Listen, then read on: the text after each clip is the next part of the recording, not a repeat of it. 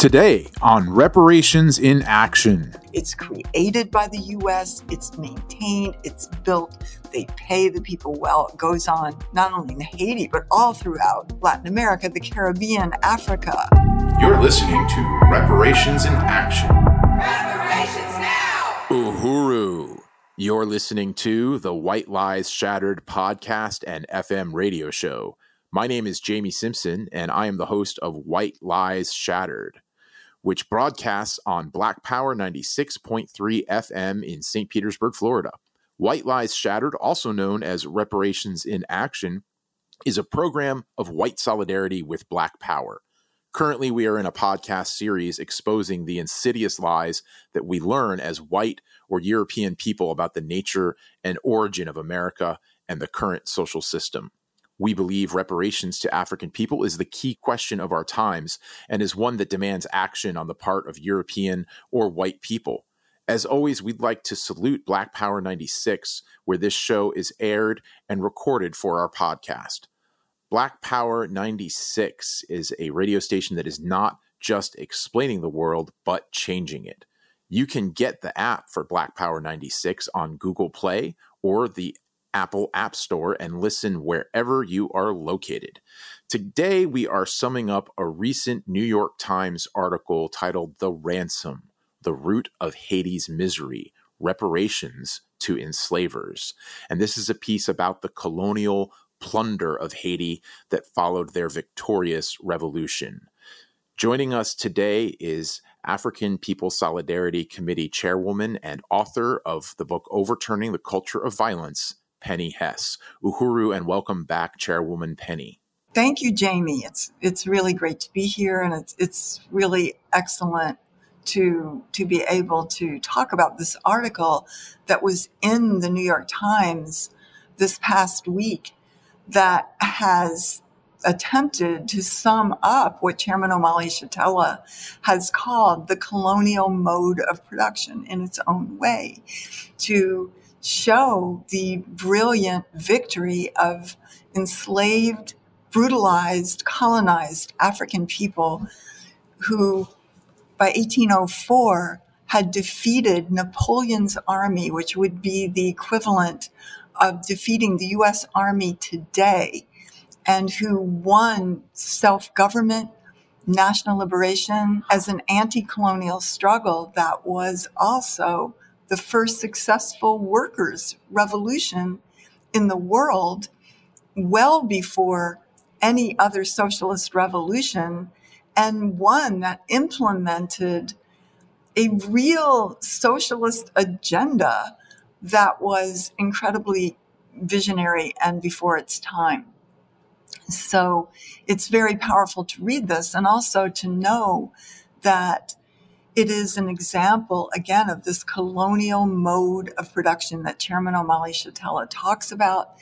And Chairman Omali Yeshitela and the African People's Socialist Party are the only ones who have put out some of the ideas that are here in this for years. Right. So we're talking about this series on Haiti that was put out by the New York Times that was published about a week ago. Today that we're recording is Monday, May 30th, 2022. And this article that comes out shows the massive wealth that France and the U.S. stole from Haiti. You know, that this was theft. Armed theft. And we want to preface this episode with a clip from a webinar from January of this year of 2022 called Haitians at the Border, U.S. Out of Haiti, Down with Colonialism. And this is a webinar on the situation that happened earlier this year in Texas, where Africans from Haiti were being beaten down by the Border Patrol. So let's go now to Chairman Omali Yeshitela. While we will talk and have talked up to now about the various assaults that's been made on African people in Haiti, while we talk about what happened under the bridge in Del Rio, Texas, and what's happening at the border, the illegitimate border of California and San Juan and California. The fact is that nothing is extraordinary that we've talked about here. When we talk about what happened with the U.S. invasion of Haiti, that resulted in stealing everything from the Haitian treasury and taking that to New York, the first international embargo, certainly in this hemisphere, that was imposed on anybody that was initiated against Haiti to force Haiti to pay what they characterized as reparations for the theft, for taking back our own power, our own labor, our own humanities, etc. This is just part of what we recognize to have occurred from Baby Doc and Papa Doc Duvalier. All of these things, which we are treating most often as extraordinary, should not be considered extraordinary at all. The presence of Black people in this island that has come to be known as Haiti was the extraordinary act. The fact is that in the process of developing a whole new world economy, Europe attacked Africa. And brought Africans onto this island we call Haiti, from various locations on the continent of Africa. And before these Africans got to that island, they were not Haitians. And in fact, this was something that would happen with the revolution. The fact is that we were groups of people who had been rounded up and brought to this island to make resources for France and ultimately for Europe. And this has been talked about and discussed with some detail throughout this process. And it was Africans who, upon achieving our liberation, did not characterize ourselves, did not name ourselves as Franco-Afros or Afro-French, something to that extent. We took the name of the land that had been given to it by the Taino people who had, upon whom genocide had been imposed, and characterize ourselves with this name of this land, of this dispossessed, murdered population. And so in many ways, this population lived in us, in the struggle. And in many ways, we see the embryo of the emergence of a reconsolidated African nation, coming from a process that was designed to separate Black people from, and did in fact separate African people from each other from all around the world. We come to this island, and we have this revolutionary process that is initiated on this island. And in this island, where there might have been different groups of people, we saw again the emergence of the incipient African nation that is growing, that is increasingly moving to achieve greater definition. Uhuru. So that was Chairman Omalia Shatella at a webinar called Haitians at the Border, U.S. Out of Haiti, Down with Colonialism.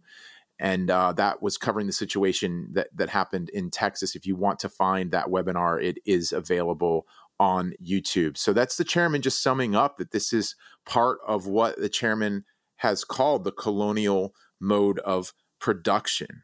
So I wanted to see what you thought about that, Chairwoman.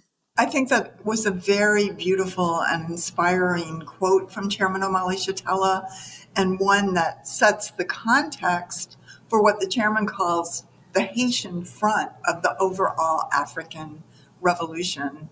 And it also puts forward, as we said earlier, one of the absolute, if not the absolute greatest revolution in the world. It was the first one. It was the first one of Africans fighting for their freedom, defeating the colonizer under a brutal regime. And it was inspiring and opened up its shores to not only African people, but oppressed people everywhere. Wow.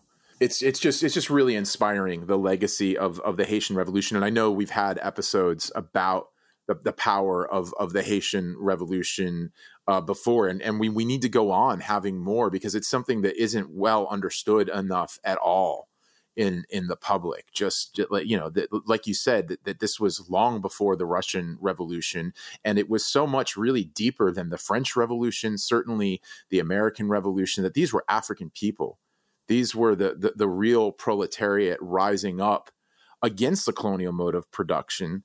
And it sent just an absolute shiver throughout the colonial world. I mean, this was the great fear of the slave master ever after the Haitian Revolution, was that there would be something like this again to threaten the entire social order. And it's very clear that what we're talking about in this New York Times article is France and the entire colonial world just punishing Haiti for having the audacity to break out, to strike out for freedom.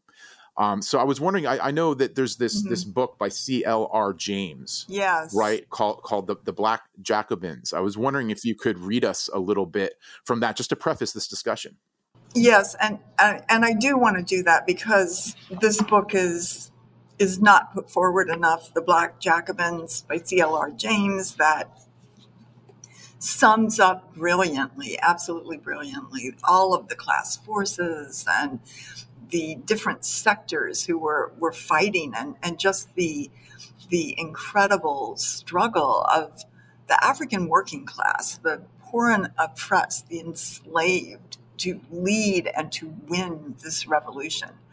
So I'm just going to read a little bit of the introduction to the first edition of the Black Jacobins by C.L.R. James. In 1789, the French West Indian colony of San Domingo supplied 2/3 of the overseas trade of France and was the greatest individual market for the European slave trade. It was an integral part of the economic life of the age, the greatest colony in the world, the pride of France and the envy of every other imperialist nation. The whole structure rested on the labor of 500,000 enslaved Africans. In August 1791, after 2 years of the French Revolution and its repercussions in San Domingo, the slaves, the Africans, revolted. The struggle lasted for 12 years.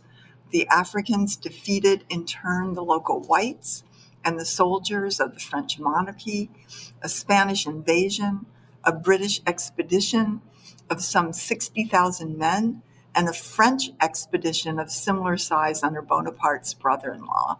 The defeat of Bonaparte's expedition in 1803 resulted in the establishment of the African state of Haiti, which has lasted to this day. Very powerful. So I wanted to read actually some of what was in the New York Times, and to just understand that it is in there because of the resistance of African people, and in particular because the leadership of Chairman Omali Yeshitela, who over and over again has fought for and put forward Africans of Haiti and the significance of the African Revolution of Haiti and, of course, around the world, and given it that context, and fought for the understanding of colonialism and parasitic capitalism, colonial capitalism, and just what this means for Europe, resting on a foundation of the oppression of African people. The chairman has fought for this, has talked about it, struggled about it, and put programs and campaigns in the world over and over again for the last 50 years to force this to the surface, has built the institution called the African Socialist International, which is African People's Socialist Parties organizations in Africa, in Europe, in the Caribbean, and throughout the Western Hemisphere in the United States as well. So the New York Times is able to do this because of the struggles made by Chairman Omali Yeshitela. And that being said, of course, he is not credited here, but I want to read some of this anyway, because it is powerful to see some of the documentation that they're talking about and able to put out, again, because of the incredible work of Chairman Omali Yeshitela and the African People's Socialist Party. So I'm just going to start at the beginning, and Jamie, we can stop and discuss it and give some analysis to it, as I go through. It starts by saying in Dondon, Haiti, as they say, Adrienne Présent steps into the thin forest beside her house and plucks the season's first coffee cherries, shining like red marbles in her hands. The harvest has begun. Each morning, she lights a coal fire on the floor of her home in the dark. Electricity has never come to her patch of northern Haiti. Incredible. No electricity in the year 2022 for the people of Haiti, because all of their wealth and their riches has fed France, has fed the United States. She sets out a pot of water fetched from the nearest source, a mountain spring sputtering into a farmer's field. Then she adds the coffee she has dried, winnowed, roasted, and pounded into powder with a large mortar called a pilon, which she was taught as a child. Coffee has been the fulcrum of life here for almost 3 centuries, since enslaved people cut the first French coffee plantations into the mountainsides. Back then, this was not Haiti, but Saint-Domingue, the biggest supplier of coffee and sugar consumed in Parisian kitchens and Hamburg coffee houses. The colony made many French families fabulously rich. It was also, many historians say, the world's most brutal. Ms. Présent's ancestor put an end to that, taking part in the modern world's first successful slave revolution in 1791, establishing an independent nation in 1804, decades before Britain outlawed slavery or the Civil War broke out in America. But for generations after independence, Haitians were forced to pay the descendants of the former slave masters, including the Empress of Brazil, the son-in-law of the Russian Emperor Nicholas I, Germany's last imperialist chancellor, and Gaston de Gallifet, the French general known as the Butcher of the Commune, for crushing an insurrection in Paris in 1871. The burdens continued well into the 20th century. The wealth of Mrs. Présent's ancestors, coaxed from the ground, brought wild profits for a French bank that helped finance the Eiffel Tower, Crédit Industriel et Commercial, and its investors. They controlled Haiti's treasury from Paris for decades, and the bank eventually became part of one of Europe's largest financial conglomerates. Haiti's riches lured Wall Street, too, delivering big margins for the institution that ultimately became Citigroup. It elbowed out the French and helped spur the American invasion of Haiti, one of the longest military occupations in United States history. And I just want to say that was in 1915, and nobody talks about that. That is barely in the history books today. Wow, that's really interesting. When you think of longest U.S. military occupations, you might think of, I don't know, Afghanistan, maybe Iraq, maybe Vietnam, even. But we don't think of Haiti. This is a very repressed history. That's right. And, it says Haiti's riches lured Wall Street, but Wall Street was built on the stolen labor of African people, literally resting on a cemetery, a burial ground of 20,000 African people that literally lay under Wall Street. Wall Street is literally built on the backs of African people. Right. Yeah. The U.S. is no stranger to parasitism. That's right. So to continue in this article, it says many like Ms. Présent's husband, Jean Pierre-Louis Balsan, can't read, never having, quote, sat on the school bench, as the Haitian Creole saying goes. All 6 of the couple's children started school, but none finished. Given the steep fees charged in Haiti to go to school, where the vast majority of education is private because the country never built more than a tiny public school system. There is nothing here, said Mr. Valsin, who is losing his eyesight but can't afford to visit a specialist. Our children have to leave the country to find jobs. He used the term you often hear in Haiti, misère. More than poverty, it means misery, violence, tragedy, hunger, underdevelopment.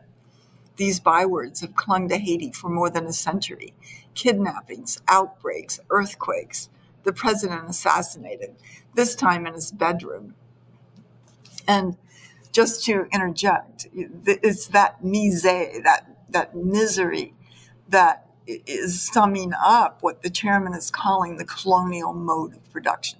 This is the way all wealth has been brought to Europe and to the United States and to white people as a whole who are the colonizers of the colonial nation. Yeah, I think it's just such a poignant way to describe it too. This misère, misery. It's hard to get your head around the suffering induced by colonialism, especially when you've grown up on the other side of it and you come to take the absence of hunger, of constant violence, of a lack of basic infrastructure. We take that for granted in Right. the white world, and we can take it for granted because we've lived at the expense of African people, such as in Haiti. Yes. So the article continues. How is it possible, many ask, that Haiti shares an island with the Dominican Republic with its underground subway system, healthcare coverage, public schools, teeming resorts, and impressive stretches of economic growth? But I do want to say that even so, just Haiti has been brutalized economically by everything that France in particular and the United States have done to it. But I just want to mention that the Dominican Republic is a country of more than 10 million people. And currently 40.4% of Dominican Republic's people live in poverty. And 10.4% live in extreme poverty versus Haiti, which has 59% of people living in poverty, which is, that's way underestimated. I mean, the poverty of Haiti is in fact practically 90%. But in any case, Dominican Republic is not it is a colony too. Yeah. But it is one that the ruling class has endowed with certain resources so that Europeans and North Americans can go there on holiday whenever they want. Yeah, it just shows how extreme the colonial oppression of Haiti has been, even within the colonized world. It is the ultimate colony. And, just to continue on this article, it's saying that to continue, corruption is the usual explanation for answering this question. Why is Haiti so impoverished? And now, not without reason, it says, Haiti's leaders have historically ransacked the country for their own gain. Legislators have spoken openly on the radio about accepting bribes, and oligarchs sit atop lucrative monopolies paying few taxes. Transparency International ranks Haiti among the most corrupt nations in the world, but another story is rarely taught or acknowledged. The first people in the modern world to free themselves from enslavement and create their own nation were forced to pay for their freedom yet again in cash.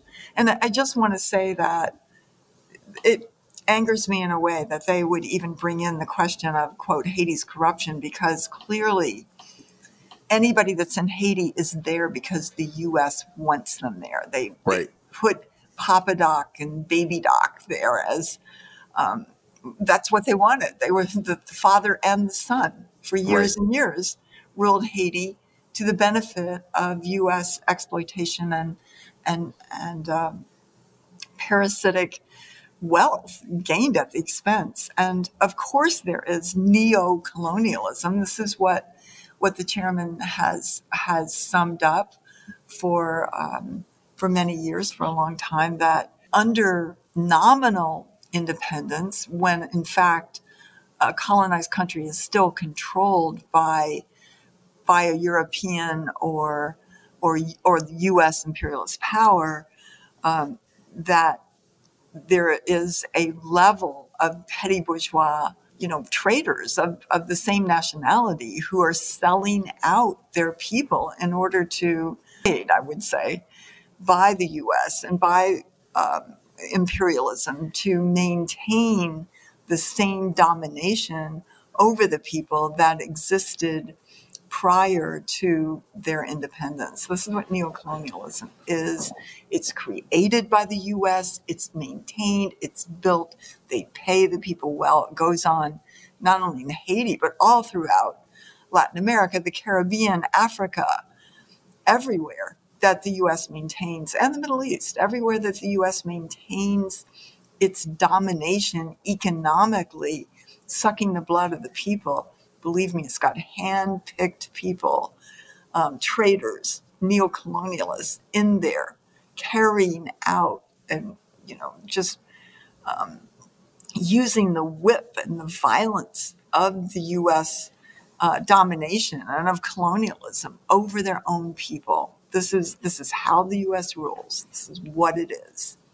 I really agree with that. And I appreciate you pointing that out. I had to take pause at this section of the article too. I think that technically, I believe I've heard Chairman Amalia Shatella point this out before. We can't really call neocolonialism corruption, right? Whether it's Mobutu in the Congo, who was one of the richest people in the world, exactly, or paid, right? Or Papa Doc and Baby Doc in Haiti. They're carrying out the will of imperialism, of colonialism, of the white ruling class. And of course they have to pay their stooges to do that. So it's doing exactly what colonialism wants it to do. It's not really some corruption from the purpose. That's what neocolonialism is supposed to do. It's a function of the whole colonial system. And then the other thing is that every time, like for instance, Aristide, right? When talks we have, about him, yeah. And when we have a principled leader in Haiti who's actually trying to serve the people, what happens? The U.S. and France and the colonial powers come in and take him out. So that's right. I mean, that was true of Saddam Hussein in Iraq or Gaddafi in Libya. Any place where the leader is attempting to, even on a limited level, stand up and say, no, resources are going to the people. They're gone. They're out. You can just count the days until that's going to happen. Right. So let me go on here. So to continue with the article, it says 21 years after Haiti's revolutionary heroes declared their country's independence, swearing to die before being put back in chains or living under French domination again, a squadron of French warships equipped with some 500 cannons loomed off to Haiti's coastline. The king's envoy, the Baron of Macau, issued a daunting ultimatum: hand over a staggering sum in reparations to Haiti's former slave masters or face another war. So outrageous. 21 years later. It's incredible. The Haitians had ample reason for alarm. 2 decades earlier, Napoleon had tried to destroy them, sending one of the largest expeditions of warships ever dispatched by France, with his brother-in-law at the helm. The Haitians won and declared independence. Napoleon lost more troops than he did at Waterloo and withdrew. But rich French colonists continued to press to reconquer the territory, and they found another sympathetic ear when the Bourbon monarchy returned to power. One minister of the Navy, a former colonist and prominent defender of slavery, even drafted a new plan to put Haitians back in bondage or crush them with still a larger army. No country could be expected to come to Haiti's defense. The world powers had frozen it out, refusing to officially acknowledge the independence. American lawmakers in particular did not want enslaved people in their own country to be inspired by Haiti's self-liberation and rise up. So Haiti's president, eager for the trade and security of international recognition, bowed to France's demands. With that, Haiti set another precedent. It became the world's first and only country where the descendants of enslaved people paid reparations to the descendants of their masters for generations. It is often called the independence debt, but that's a misnomer. It was a ransom. The amount was far beyond Haiti's meager needs. Even the first installment was about 6 times the government income at that year, based on official receipts documented by the 19th century Haitian historian Beaubrun Ardouin. But that was the point and part of the plan. The French king had given the Baron a second mission to ensure the former colony took out a loan from young French banks to make the payments. This became known as Haiti's double debt, the ransom and the loan to pay it, a stunning load that boosted the fledgling Parisian international banking system and helped cement Haiti's path into poverty and underdevelopment. According to Ardouin's records, the bankers' commissions alone exceeded the Haitian government's total revenues that year. And that was only the beginning. The double debt helped push Haiti into a cycle of debts that hobbled the country for more than 100 years, draining away much of its revenue and chopping away its ability to build the essential institutions and infrastructure of an independent nation. Generations after enslaved people rebelled and created the first Black nation in the Americas, their children were forced to work, sometimes for little or even no pay for the benefit of others. First the French, then the Americans, then their own dictators. 2 centuries after French warships blew their terrifying cannons from Port-au-Prince's harbor to celebrate the debt, the echoes from that moment still wash across the country in its slums, bare hospitals, crumbling roads, and empty stomachs, even in the countryside, once considered the most lucrative and productive in the world. Yeah, I want to stop there, Jamie, because that is very dramatic in the situation of Haiti. And Haiti is constantly slandered as the poorest nation in the world, just in every way degraded and slandered. And it is a country of incredible resistance that still goes on today. I mean, demonstrations and just the fight of the people for freedom and liberation and the pride that Africans of Haiti have in their history of this resistance and of this incredible revolution. But the fact is that it is dramatic, it is profound, but it is not different than what the U.S. does anywhere with African and colonized people, including Africans and indigenous people inside the U.S. The same thing where it conquers them, it colonizes them, which means the occupation by a foreign and alien state power of a whole people for profit for the colonizer. And whether it's the fact that indigenous people in the U.S., those that survived the genocide that was perpetrated also against the indigenous people of Haiti, here in the U.S. live on reservations and are the most impoverished sector or population within U.S. borders, or whether it's African people here inside the U.S. whose poverty and criminalization and the police violence and all the conditions that African people face here, same thing, blames them for their conditions. But it is, in fact, colonialism here inside the borders of the U.S. Yeah. Yeah. And it's such a chilling and upsetting portrait that's painted of what happened in this article after the revolution. And I think it's appropriate that it says it was called the independence debt, but that is a misnomer. It was a ransom, Yes, just pulling up with these warships and saying, pay us for liberating yourselves or we will attack you with the full force of our military. And this is after many long years of heroic 21 battle. years. Yeah. Yeah. And it's just so depraved on the part of the French. But it also, I think, is revealing of what the mode of production is, which this is all it can do. It's not like France could say, okay, we lost the war, I guess we'll figure something else out. Like, this is all this system knows to do is to live through pillage and just the worst kind of violence that human beings are capable of. Right. And, just to continue, I'm going to continue a little bit further down. The article continues saying, we found that Haitians paid $560 million in today's dollars, but that doesn't nearly capture the true loss.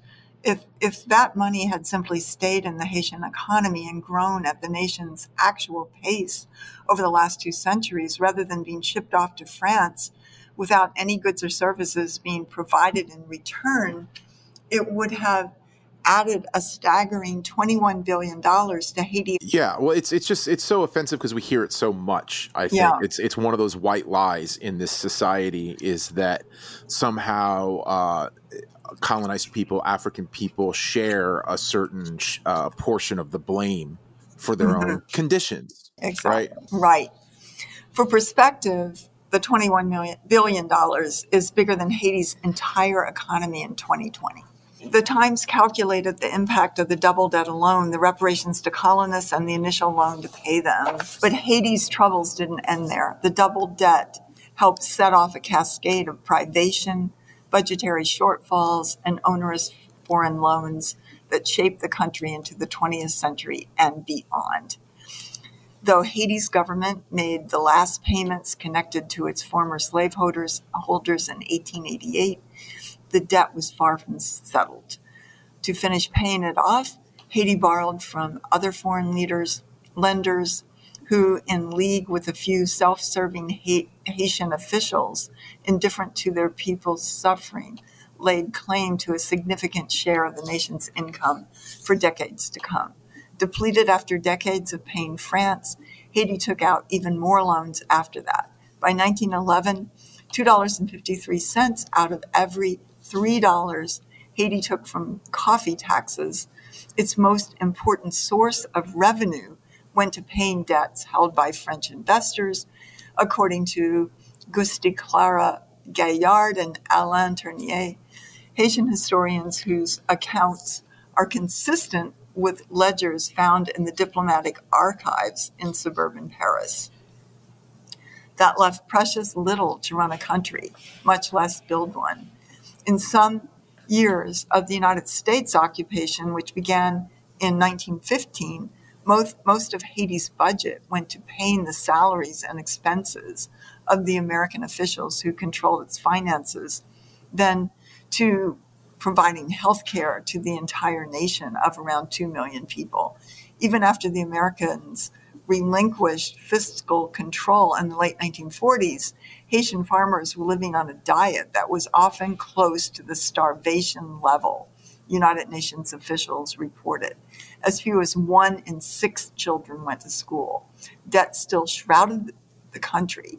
In the 1940s, Haitian children lucky enough to attend school were asked to bring coins to class to finish paying the avalanche of loans that had weighed on their nation since its infancy. Little of this history is recognized by France. The reparations Haitians were forced to pay their former masters for generations are not covered in French schools, researchers say. When a Haitian president began loudly raising the subject, the French government scoffed and tried to squelch it. In 2003, Jean-Bertrand Aristide, a former priest who became the first democratic elected president after decades of dictatorship, launched a campaign demanding that France repay the money it had extracted.